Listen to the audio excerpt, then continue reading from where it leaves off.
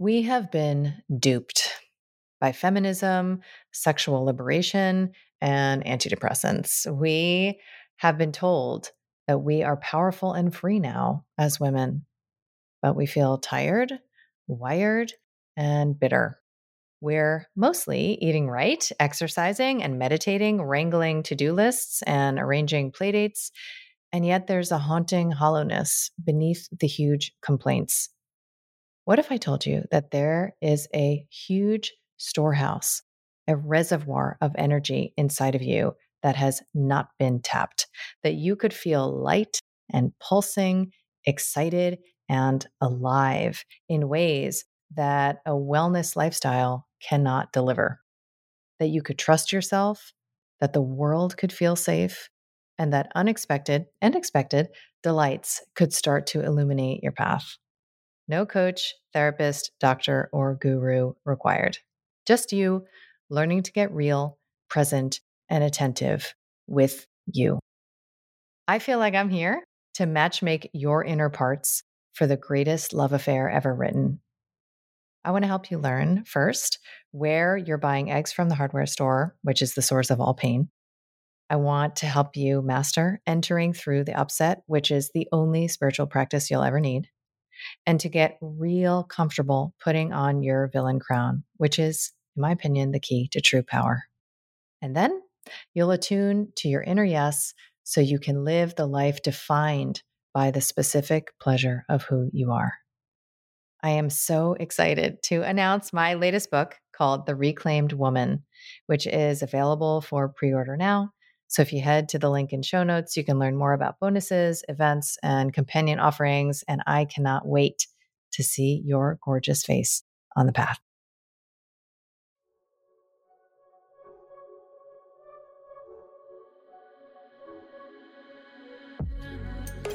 I'm Dr. Kelly Brogan.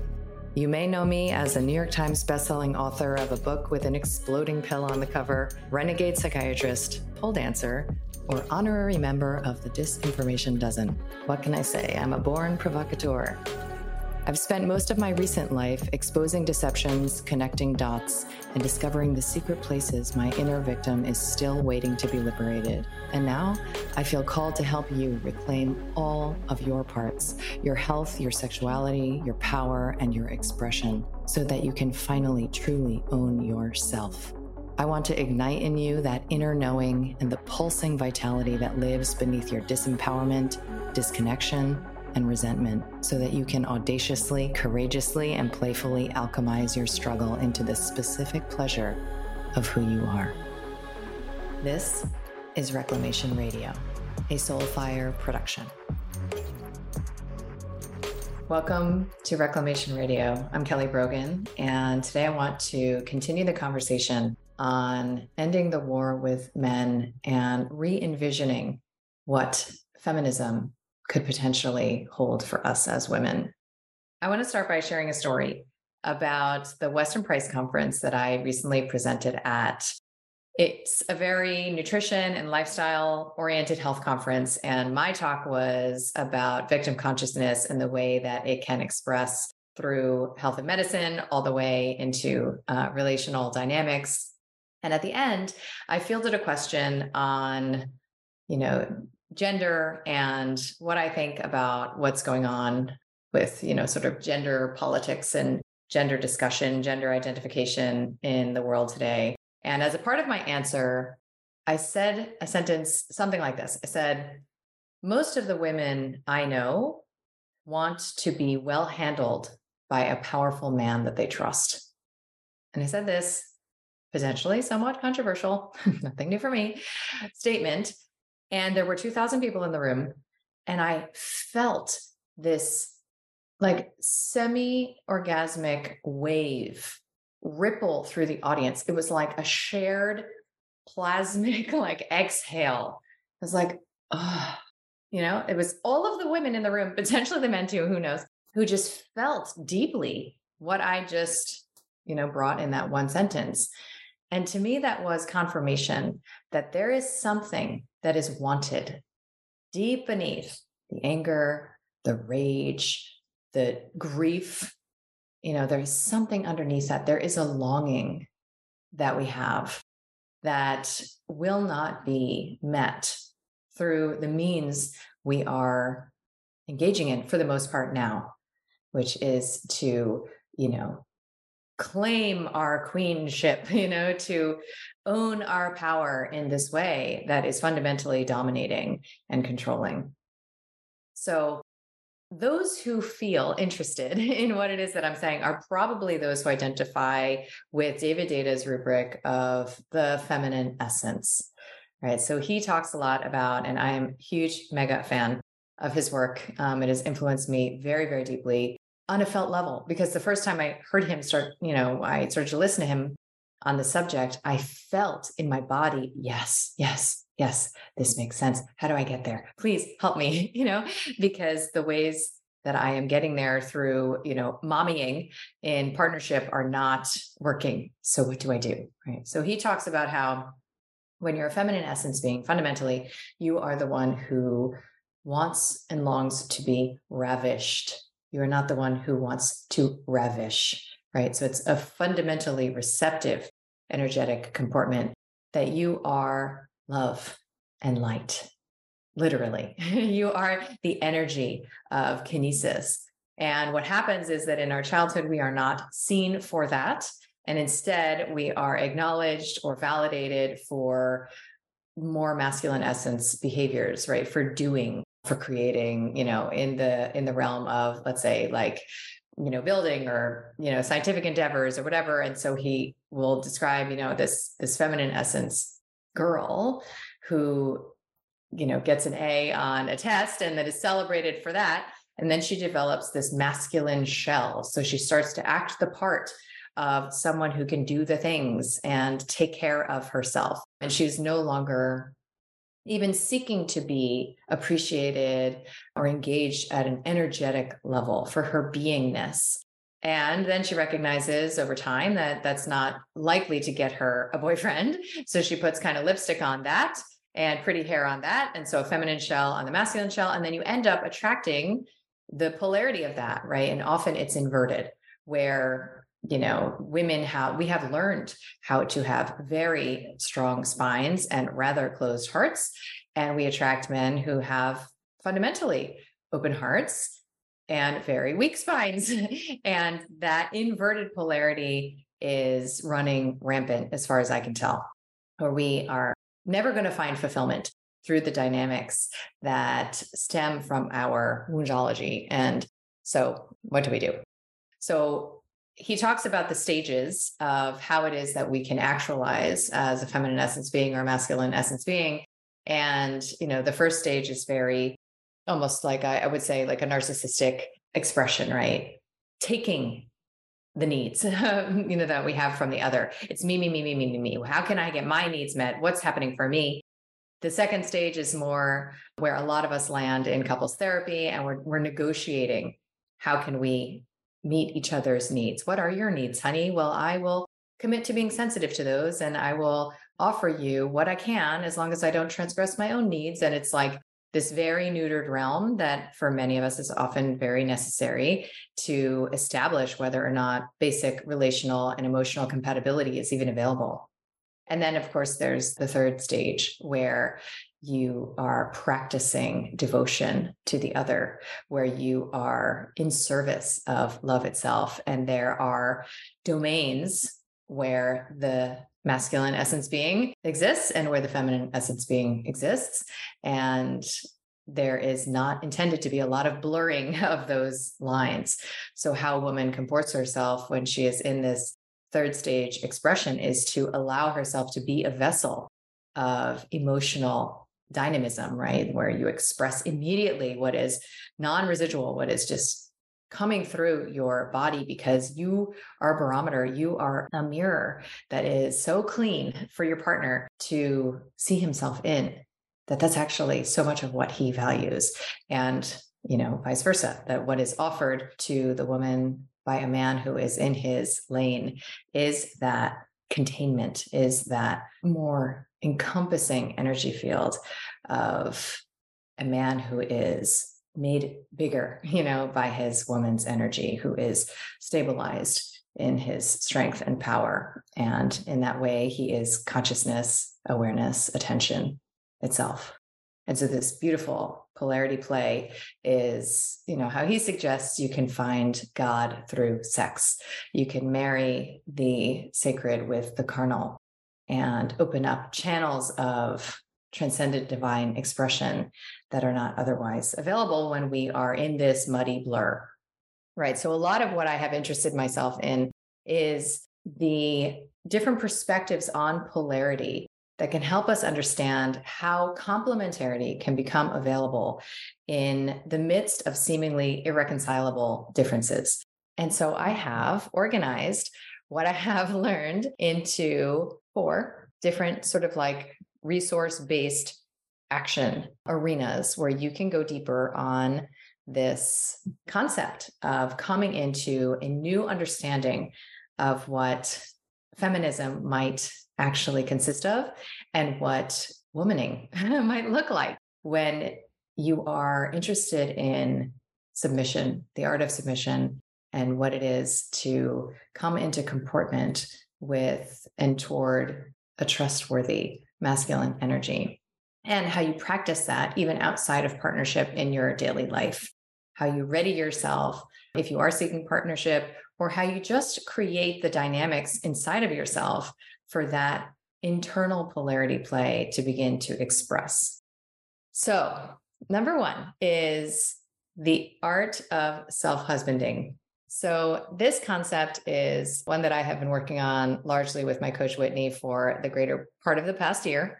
And I have come to understand why I have been a match for the relationships that I have had in my past, which have been extraordinary and amazing in all of their very specific ways, and also have not exhibited this kind of polarity that honestly I don't see around me either. So we're creating the conditions together for this kind of polarity to begin to express in the everyday relationship. So I have looked at the ways that I have treated myself like a pretty shitty boyfriend, right? Like the ways that I have interacted with myself, with my emotional realm, with my needs, with my body as a sort of overlord instead of a loving and adoring king to his queen. So chief among the self-husbanding commitments is to begin to listen to yourself. Truly listen. So when you're a good listener, you're not thinking of what it is that you have to say, how you're going to fix it for the person, what your opinion is. You are in receptivity. You are in this place of taking in so that you can create and hold proper attuned space. You can't do that if you don't know how to perceive what's actually in front of you. So the listening impulse can span, all sorts of different dimensions of your life. But one of the easiest ways to begin to engage listening to yourself is to relate to that which is coming up inside of you, whether it's a physical need or an emotional experience, with curiosity. So how would you begin to turn towards yourself, turn towards those inner impulses and experiences with a tell me more? That phrase is so important. Tell me more comportment. How do you say, tell me more to yourself instead of, oh, this is annoying. Stop this. Oh, I wish this wasn't happening. Right. Or I know it needs to happen. So this stops. Right. So whether that is, feelings of so-called anxiety, or whether it's that you have a stomach ache, or whether it's that you really need to put socks on, right? How is it that you can begin to listen? The parts of yourself, and, you'll learn that I have become very, very, I'm all sorts of lit up about parts work and internal family systems.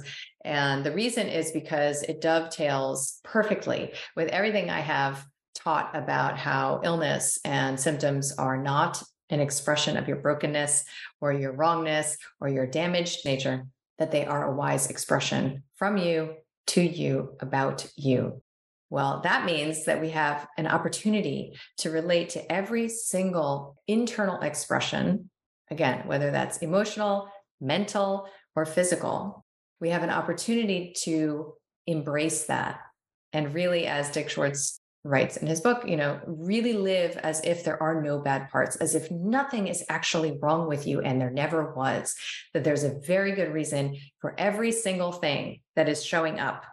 And if you don't like it, there's a very good reason for you to not like it, right? So all of it makes sense.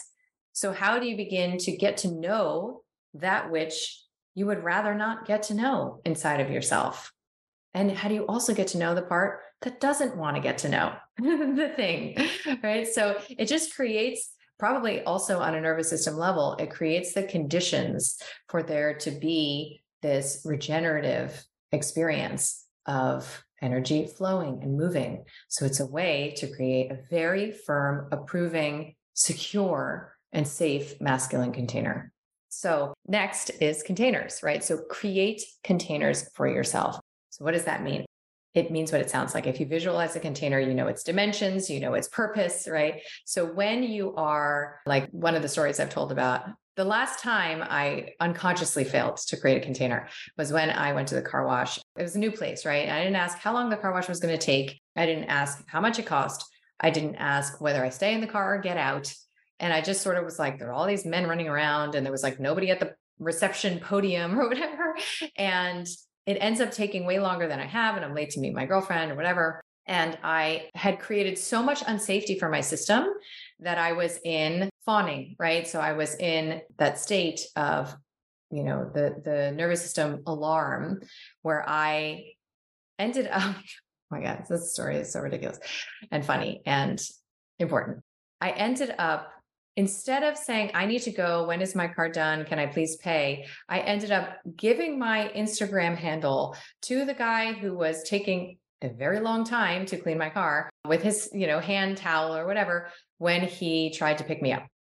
So that's what occurred, because I betrayed myself. I abandoned myself, and I did so. Oh, and by the way, then as I was leaving, I crashed my car. So I crashed my car into a pole. That's funny too. The universe is hilarious.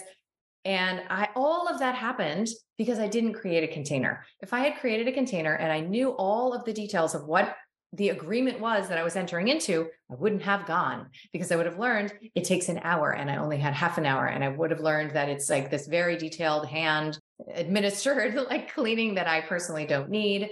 And I would have recognized that my needs were not to be met in this container. So I'm out, right? And I didn't do all of that. And it was a very vibrant reminder of the consequences of not creating containers.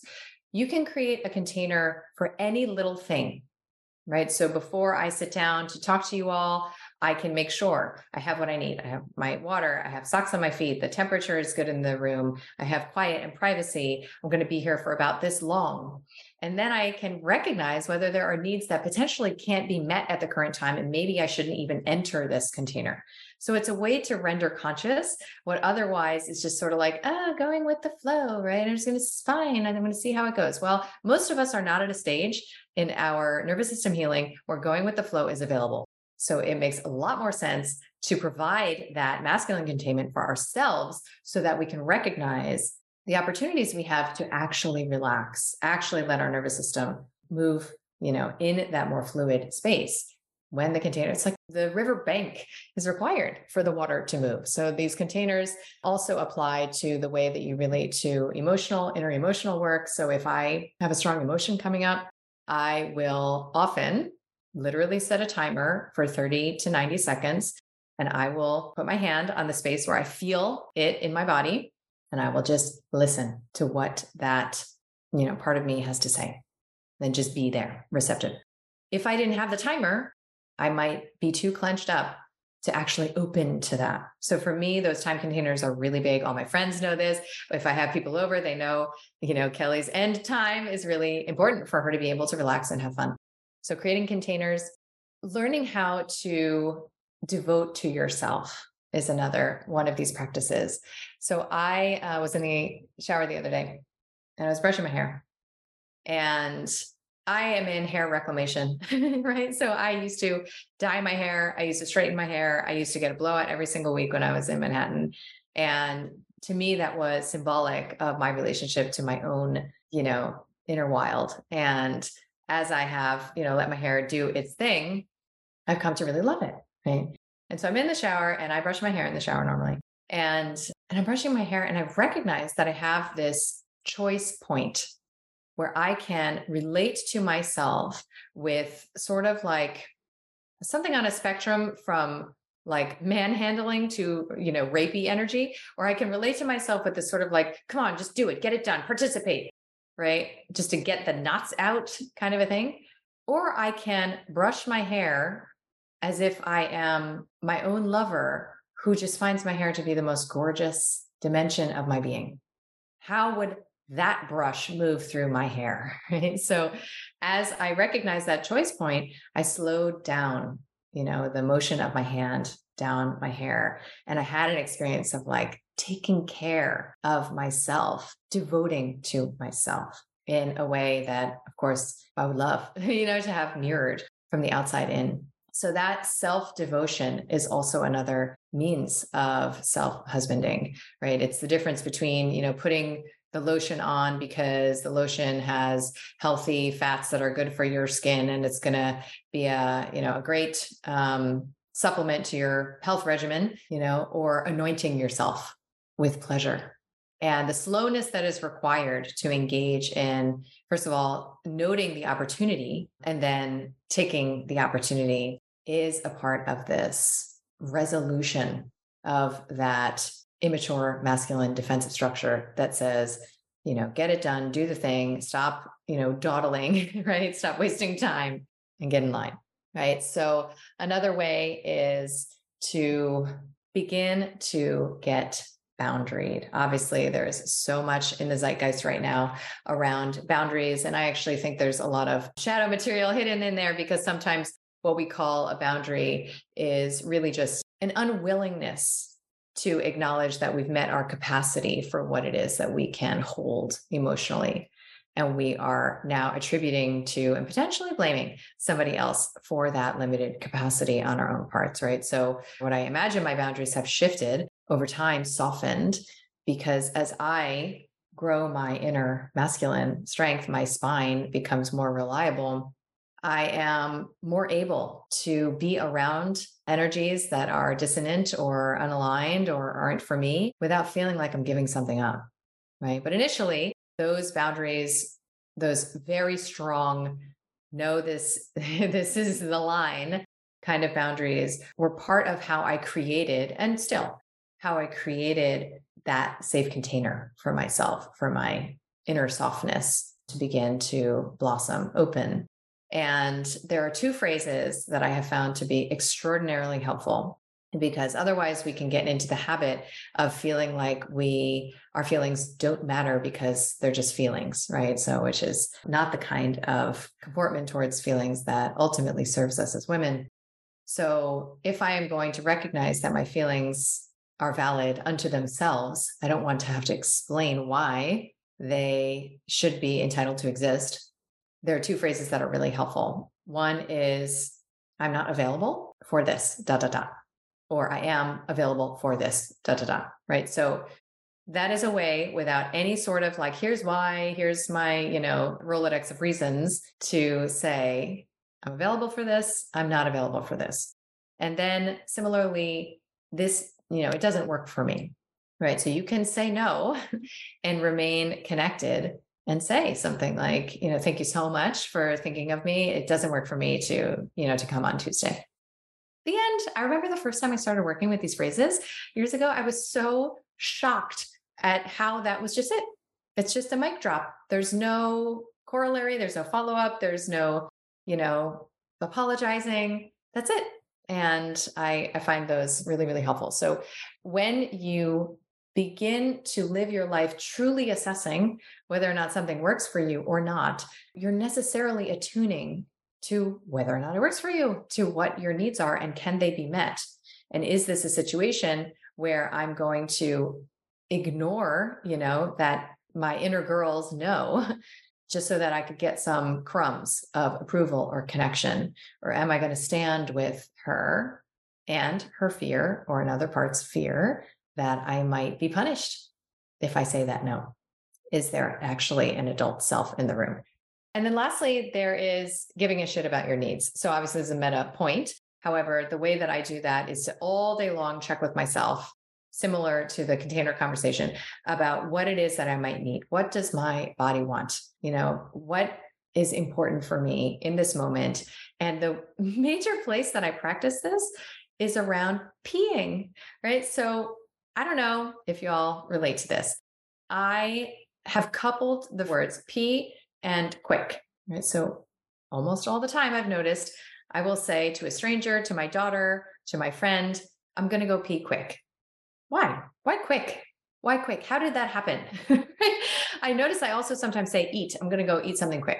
And this quick is a symptom of the enmeshment trauma that my needs are secondary and I am here to serve the needs of the person in front of me because that's actually how I secure worthiness and safety. Right. So if I were to luxuriously indulge in the experience of peeing for as long as I want to, then I might risk all sorts of things that have been coupled with danger, for many, many decades. So to undo that, I first of all pee when I have to pee, even if I'm in the middle of something, even if it's inconvenient, I will pause and go do that. And I take the opportunity to experience the inbuilt pleasure of the contrast of moving from having to pee and the discomfort of that to the relief of peeing. Right? It's like all of these little already there experiences of sensory pleasure are available in the mundane. And I do my best to no longer say that if I'm with someone, that I'm going to do it quickly. And if I do, then I make a joke and I say, actually, I'm going to take as long as I want. I'm going to have an indulgent experience in there and you're welcome to wait for me. So, all of these little needs matter. And it's just a way to begin to establish trust where your body tells you something and you listen and you respond. That dynamic is how we want to be related to from the outside in, right? Okay, so number 2 is resolve contempt, according to Om Rapani. So I will be interviewing Om in an upcoming episode. So you'll learn more about this. So I'm just going to touch on it. He is a BDSM teacher, author, and practitioner. And I kind of love people who are not for everybody. I'm just attracted to people who are not for everybody. And he definitely fits that bill. I have friends who absolutely do not vibe him. However, I have found so much validation in so many of the things that he teaches. And I have found that there is extraordinary depth and wisdom in what he has to say specifically to women, even though he mostly coaches men around how they can step into their dominance. So one of the things that he says is that if we want to essentially end this war with men, we have an opportunity to resolve the habit, which is, of course, a victim habit, right? The habit of like henpecking men, right? So what do we do when we get together as women? Often we derive that surrogate sense of safety by triangulating against men together, right? So this is the victim triangle, the Cartman triangle, and we will commiserate together and complain about men and how there's no men that this, and they all do this. And can you believe, what a douche he is that he did this, and what a narcissist, and this and this and this. So the ways that we cut men down, especially when we are together, it can stop on a dime. In fact, my friends and I have an agreement where we no longer do that. And this includes my girlfriends who are in marriages that are having, challenges in marriages. They, of course, might want to come to us and vent about their challenges.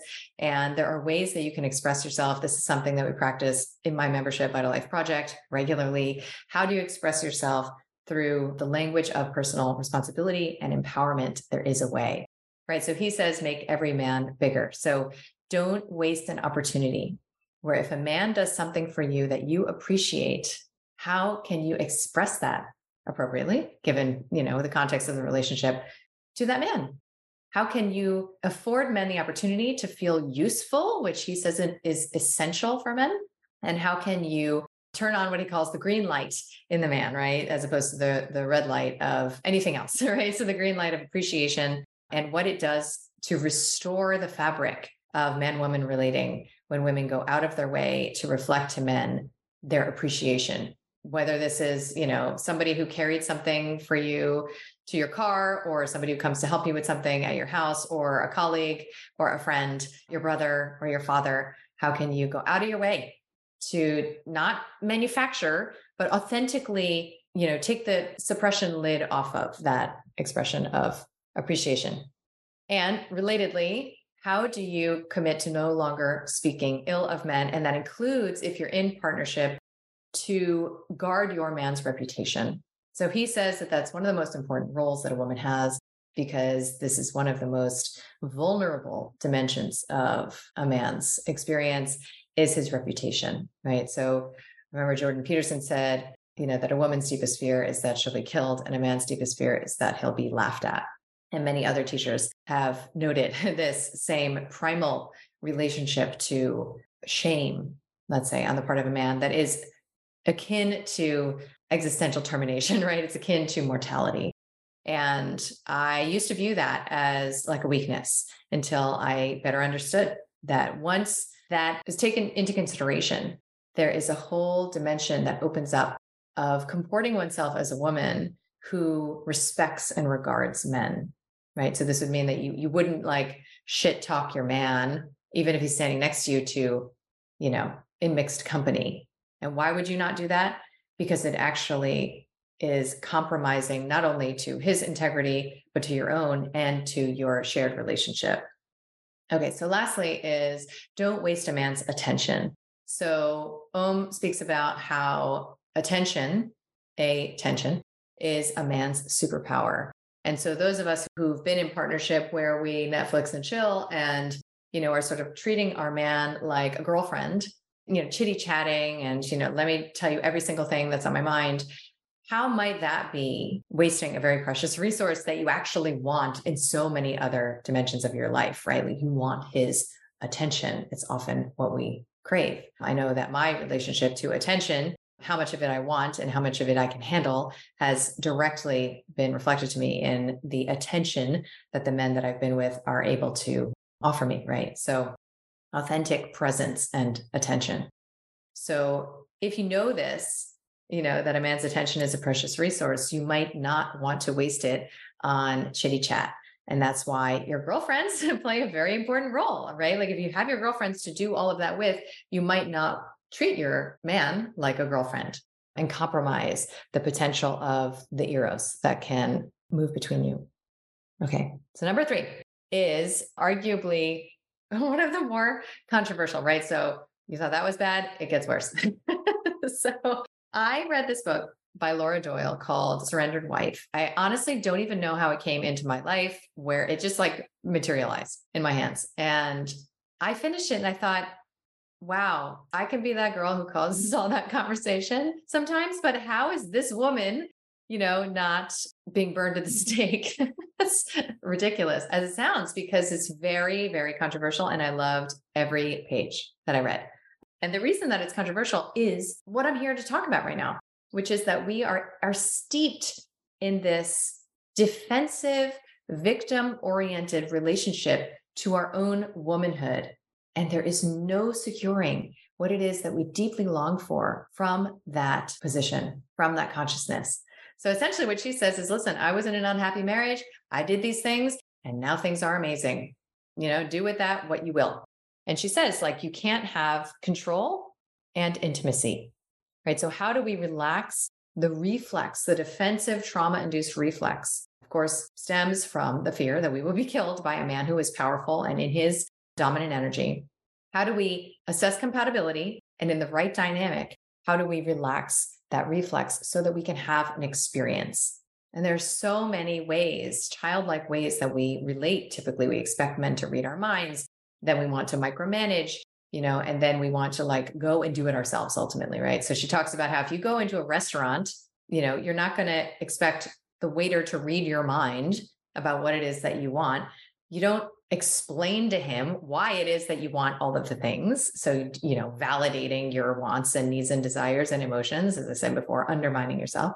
And you don't go into the kitchen and then micromanage the cooking of it, right?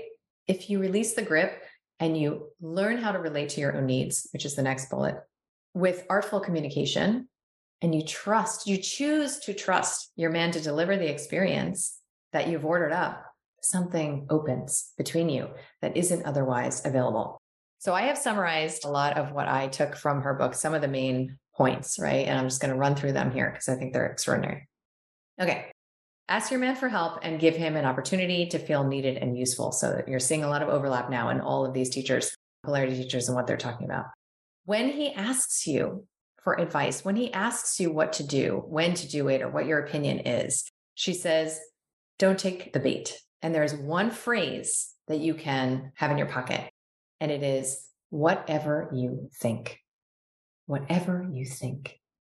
And I've noticed that when I'm in dynamics with men, collegially, friend wise, with men that I truly respect, this phrase comes organically out of my mouth. So men, she calls it a bait because men have been, because of their castration wounds and appeasement reflex, they have been enculturated to ask women what they think, when the proper order, if you will, is for a man to lead and guide, for him to make the decisions, and for you to support that. That's why you're with that man. Otherwise, don't be with that man, right? If you're not with a man who you trust to guide and lead, then you shouldn't be with that man. I mean, it could be that simple, right? However, if you are, then the way that you allow him his domain is to support his native capacity to guide, lead, and decision make. And that is, precludes your guiding, leading, and decision making, no matter how good at it you are. And this is not like a gift you're giving him. This is so that you can have the experience of his energy that you want, right? Okay. She says, rather than nagging him for his lack of attention, like let's say he's like, watching TV or playing video games or golfing or whatever, and he's not paying enough attention to you. You could go into your victim, pouty, like, you never do this, you always do that. Or you can simply say, I miss you. I love that, right? It's just invitational rather than critical. And she says, let him fail. Let him fail without criticism and nagging. She says, choose to trust and support him. And she tells a story about how literally when she shifted into this dynamic, her husband didn't pay the bill and their lights went out. And she chose to see in him that he had a good reason for allowing that to happen and that he's going to get back on track. And she's looking forward to it. So it was like a non-hysterical, non-punitive, non-reactive partner energy, not like shadow mommy energy, right?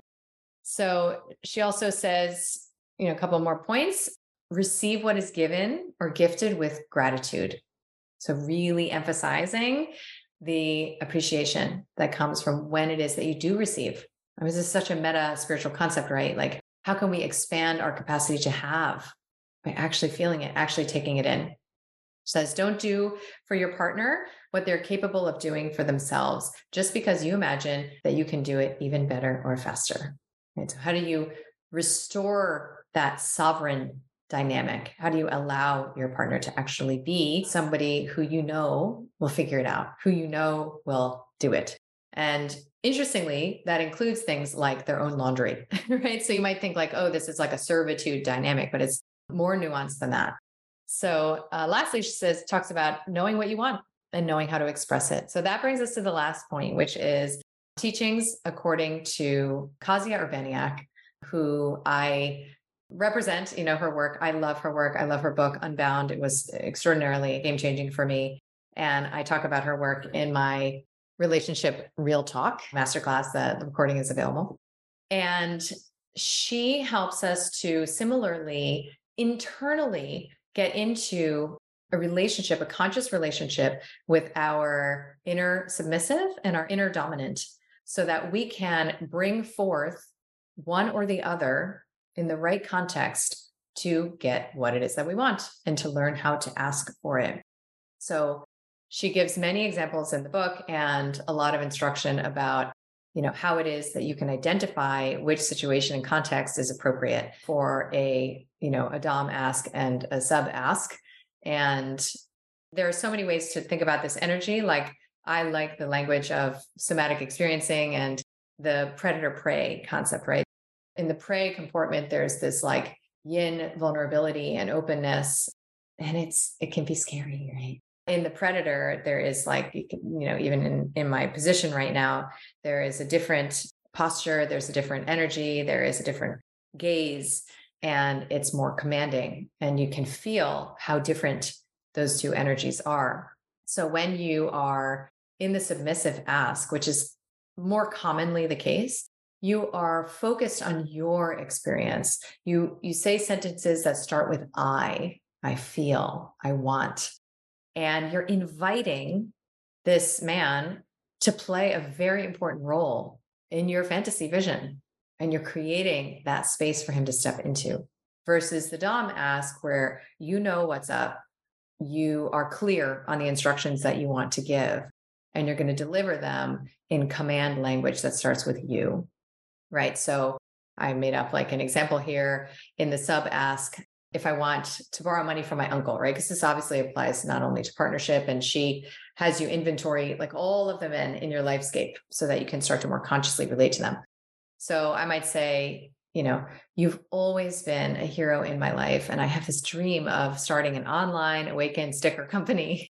And I need $1,000 to get it off the ground. I would feel like such a princess being carried off to my castle if you would help me. Will you? Right. Versus like a Dom ask, if it made sense in this context, would be like, you always know how to get a girl on her feet. So here's an opportunity. I know you can't refuse. My new business needs rescuing to the tune of $1,000. Let me know what you need to make it happen. Right. So there are like, many examples where it makes almost no sense to do a Dom ask, and other examples where it would be self-betraying to do a submissive ask, or it's really clear. She gives an example of like, if you want your man to pick up the kids Wednesday, Thursday, and Friday, you might say, I would feel so taken care of. And like, exactly how it is to show up when I am really feeling like I need a minute. If you would pick up the kids on Thursday, Friday, and take them to practice on Saturday, would you be willing to do that? Right. Versus you're going to pick the kids up Thursday, Friday, and bring them to practice on Saturday. Let me know what you need for that. Right. So there's just such different energy in that. She also talks about how essential it is to be able to dance with no, right? So if you get a no initially, that you don't collapse immediately, and that then you step into this attuned dominant energy where you're studying who it is that you're interacting with. You locate what it is that's going on for them, because we are women and we are perceptive like that. And you can say, it seems like you are afraid this might backfire. Is that true? Or it seems like you might have concerns about this or that. Is that true? And how when you focus on what you want and what you want, you don't take the bait of distraction. Like I've written about the example of, if you know that what you want is a divorce, and you ask for that, and your partner comes at you with all the things you've done wrong and all the reasons you've ruined his life and all these things, you don't take the defensive bait. Instead, you're trained on what it is that you want. And you just wait for the moment to say, let me know what you need to get the paper signed. Right. So that energy of exercising your inner Dom comes in very handy. It's a way of almost holding yourself. And it's a way of almost self-husbanding so that you can provide for yourself what may not be coming from the outside, and secure what it is that you want and need. So I wrote all of this up in a little ebook that is available inside of my membership, Vital Life Project. And my intention really here is to just open up the conversation and start to bring in resources, because if there's one thing I'm good at, it is attracting all sorts of different resources to my lifescape and seeing the ways that they are sharing very similar messages and building a coherent reality that we can choose to step into. And I know that the opportunity that we have here as women to surrender on the altar of love, what it is that we imagine we fought so hard to grasp and grip and take to our graves, right, with indignance, is one of the greatest plot twists of all time. Right? Like how we have this opportunity to choose to submit because we don't have to, and what it would mean in the restoration of erotic potential between men and women in partnership, to really become skilled at what it looks like to submit in that way, and to practice a lifestyle of regard, respect, and appreciation toward men. Trust me, if there is anyone for whom this would have sounded totally reprehensibly insane to, even a few years ago, it's me. My investment in the war with men was so deep that it was driving pretty much every decision that I made professionally as an activist. It really colored the world I thought I wanted to create. And I began to understand that that is also why I would generate experiences that would validate, my inner victim and my indignation and my disappointment. And so disappointment is one of the very, very important internal spaces to explore, the part of you that is holding disappointment in men.